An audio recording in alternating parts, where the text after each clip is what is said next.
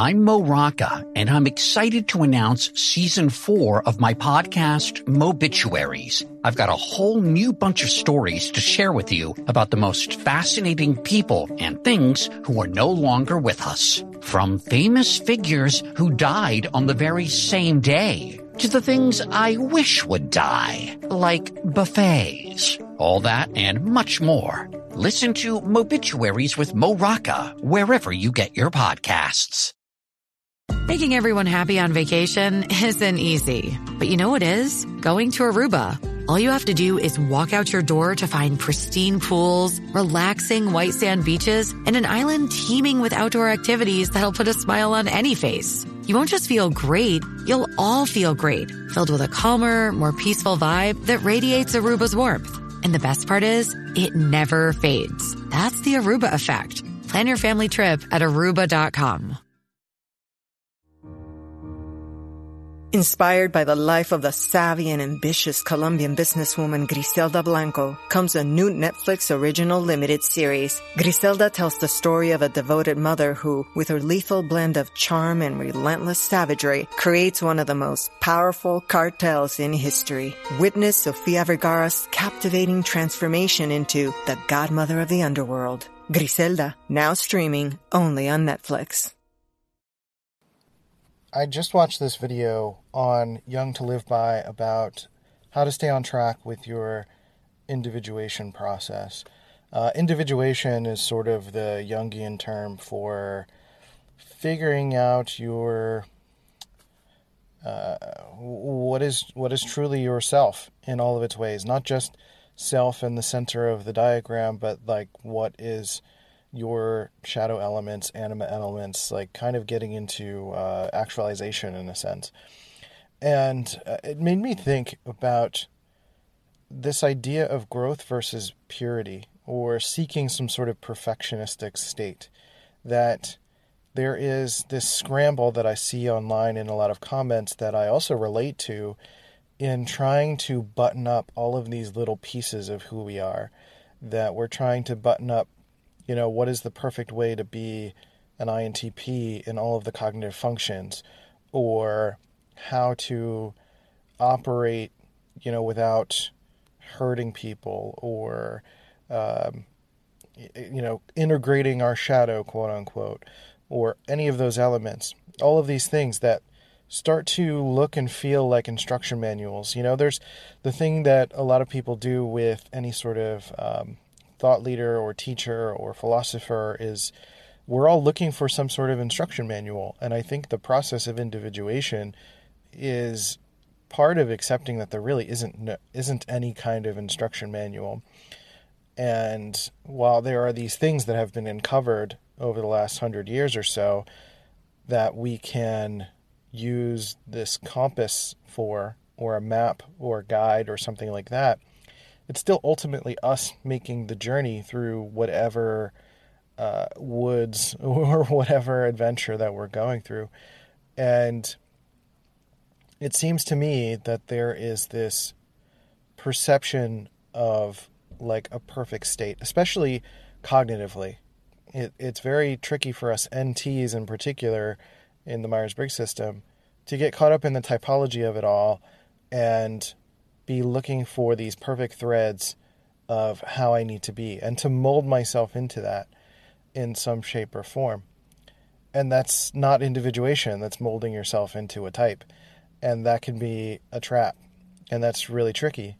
So what I'm hearing in all of this, and what I was hearing in the video, and what I've been noticing over my own growth period and talking to all sorts of different people, is that growth is kind of a natural process. Growth is circumstantial. It's usually, you need to grow through certain circumstances or situations. Like if you want a happy life and a happy marriage, then you're going to need to learn how to cooperate in X, Y, and Z ways, or learning how to relate to your partner or potential partner, or to improve yourself enough to be attractive, right? Like to grow based on the circumstances of what you want, of what you desire, of what you feel like is going to give you some sense of homeostasis.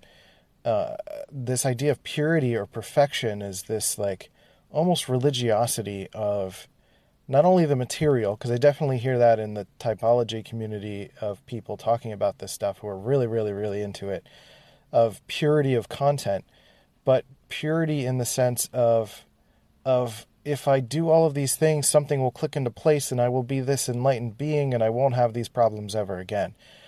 And through my research with spiral dynamics, levels of development, this isn't really the case. Even people who are of quote-unquote turquoise enlightenment, people who have gone through a satori and continuously experience an elation and a high and a oneness with existence, there's a lot of talk around the highs get less high because the lows get low, and you get more balance. And it's not necessarily about not being human anymore. And I think there is a little bit of this desire that if I lock everything into place, I won't feel the human things anymore. I won't be human, or I won't grow in a human way anymore. I won't make any more mistakes. I won't suffer anymore. I won't have any challenges. And that to me is not growth. Like, making mistakes is growth. And growth is a continual process, just as healing is a continual process. Getting to know ourselves is a continual process. Well, it's true that there may be a place that you get to where there will be fewer states of social fear. Maybe you won't get into the game of competition anymore. You can have enough money where you're just not worried about that as a need anymore until, unless the economy collapses and your money isn't worth anything anymore, right? Like, those are different circumstances. But even then, it's not like, I'm saying that because it's not a permanent state. Like, Elon Musk, for example, has multiple companies running. He's talked about Tesla almost going under a couple of times, and he has a lot of his money in a lot of different places, and it's very possible for even him, the richest person in the world, I believe at this time of this recording, to lose all of that and have to revert to some other means. But it doesn't necessarily mean that he would lose the growth that he's gained. It just means the circumstance would change and he'd have to go through that stuff again. Growth, I think, is the ability to traverse previous terrain again if we need to.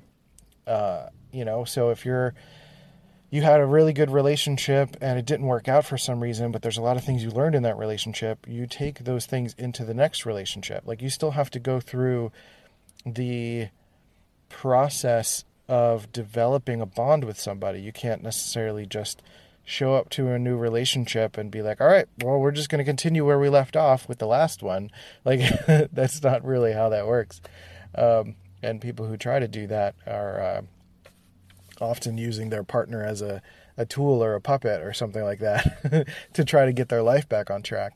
And that's a karma for another time for that to happen, for them to deal with on their own. So anyway, this idea of I think there's this assumption that enlightenment or higher graves levels, or there's some point of growth where everything that you worry about, you won't ever worry about again. And that's true that there are some things, like, you'll have a greater, I wouldn't say control, but a greater relationship with your ego, with your shadow, with your anima, and whatever other voices and elements are in your mind. And you may have a greater relationship with those things where those things are not necessarily in control of you anymore. But it doesn't mean that the work stops. Like, if you let your guard down, it can totally take over again, right? You just have a greater ability to manage that and be able to do that. And so it's not necessarily a state of purity. You don't lose your humanity. You don't let go of that. But it's a place where you're living your life and participating in reality. And that's something I feel like I'm needing to really accept in myself, is that I'm really getting caught up in a lot of these topics. I get a lot caught up in typology or Jungian depth psychology or the Graves model and all of these things, which really, really do help me understand humanity, but it doesn't necessarily help me participate in humanity. If anything, I could always use it as a case to not engage with humanity.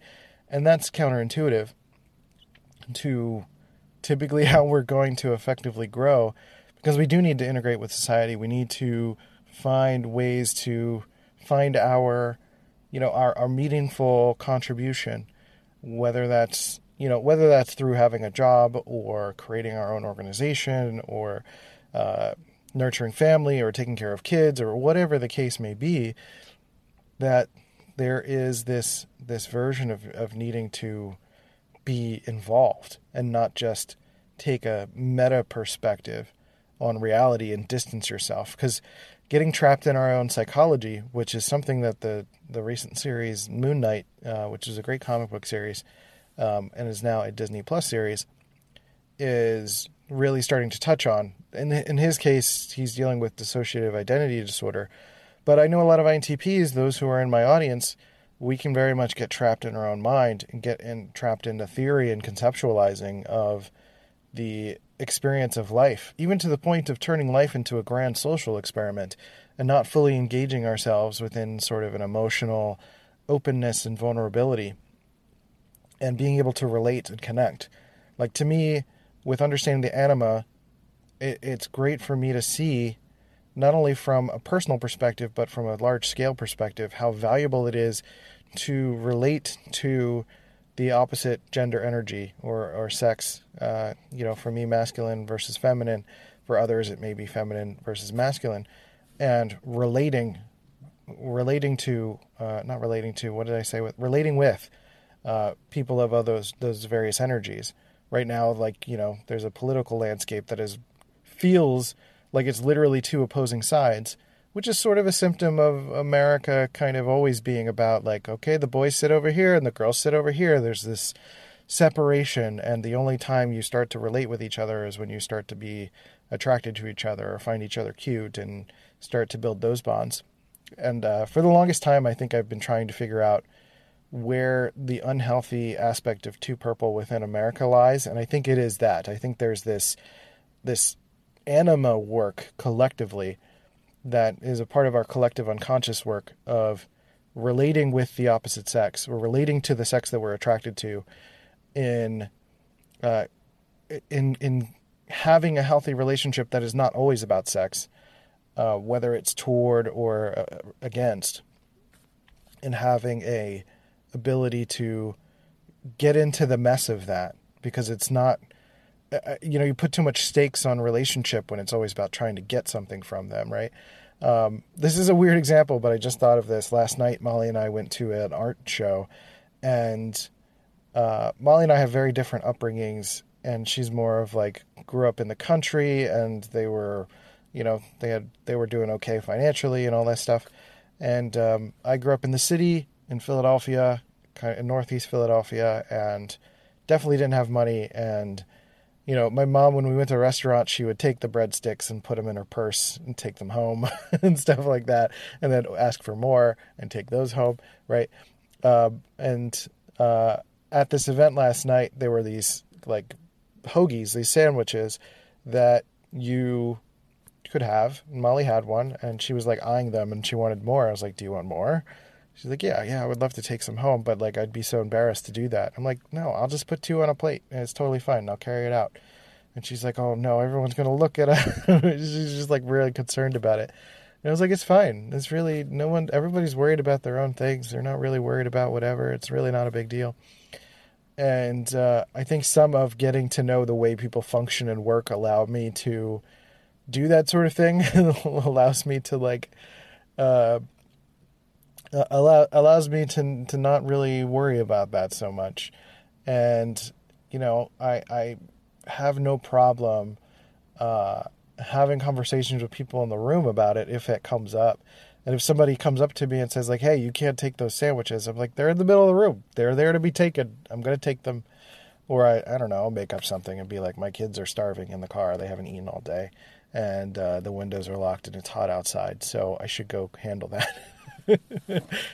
Anyway, I don't know why I got into that story. I totally forgot where I was going with it. But the idea being, to circle back to all of this, about growth versus purity, is growth is kind of this integration of all of these elements of your past and your history, and not really having shame around those things. I guess that's why I brought up the sandwich thing. It's I could have all sorts of shame around how my life was, or the things that I learned because I grew up, fairly poor for the first 10 years of my life, and learned a lot of those things. And I could totally have shame around that, but like, it doesn't matter, and I can let go of that.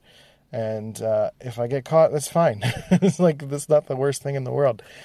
And I think getting caught up in this purity game, especially purity of thought, purity of concept, purity of theory, and trying to be this perfect iteration of something and not going out into the world and making a mess is detrimental to us, I believe.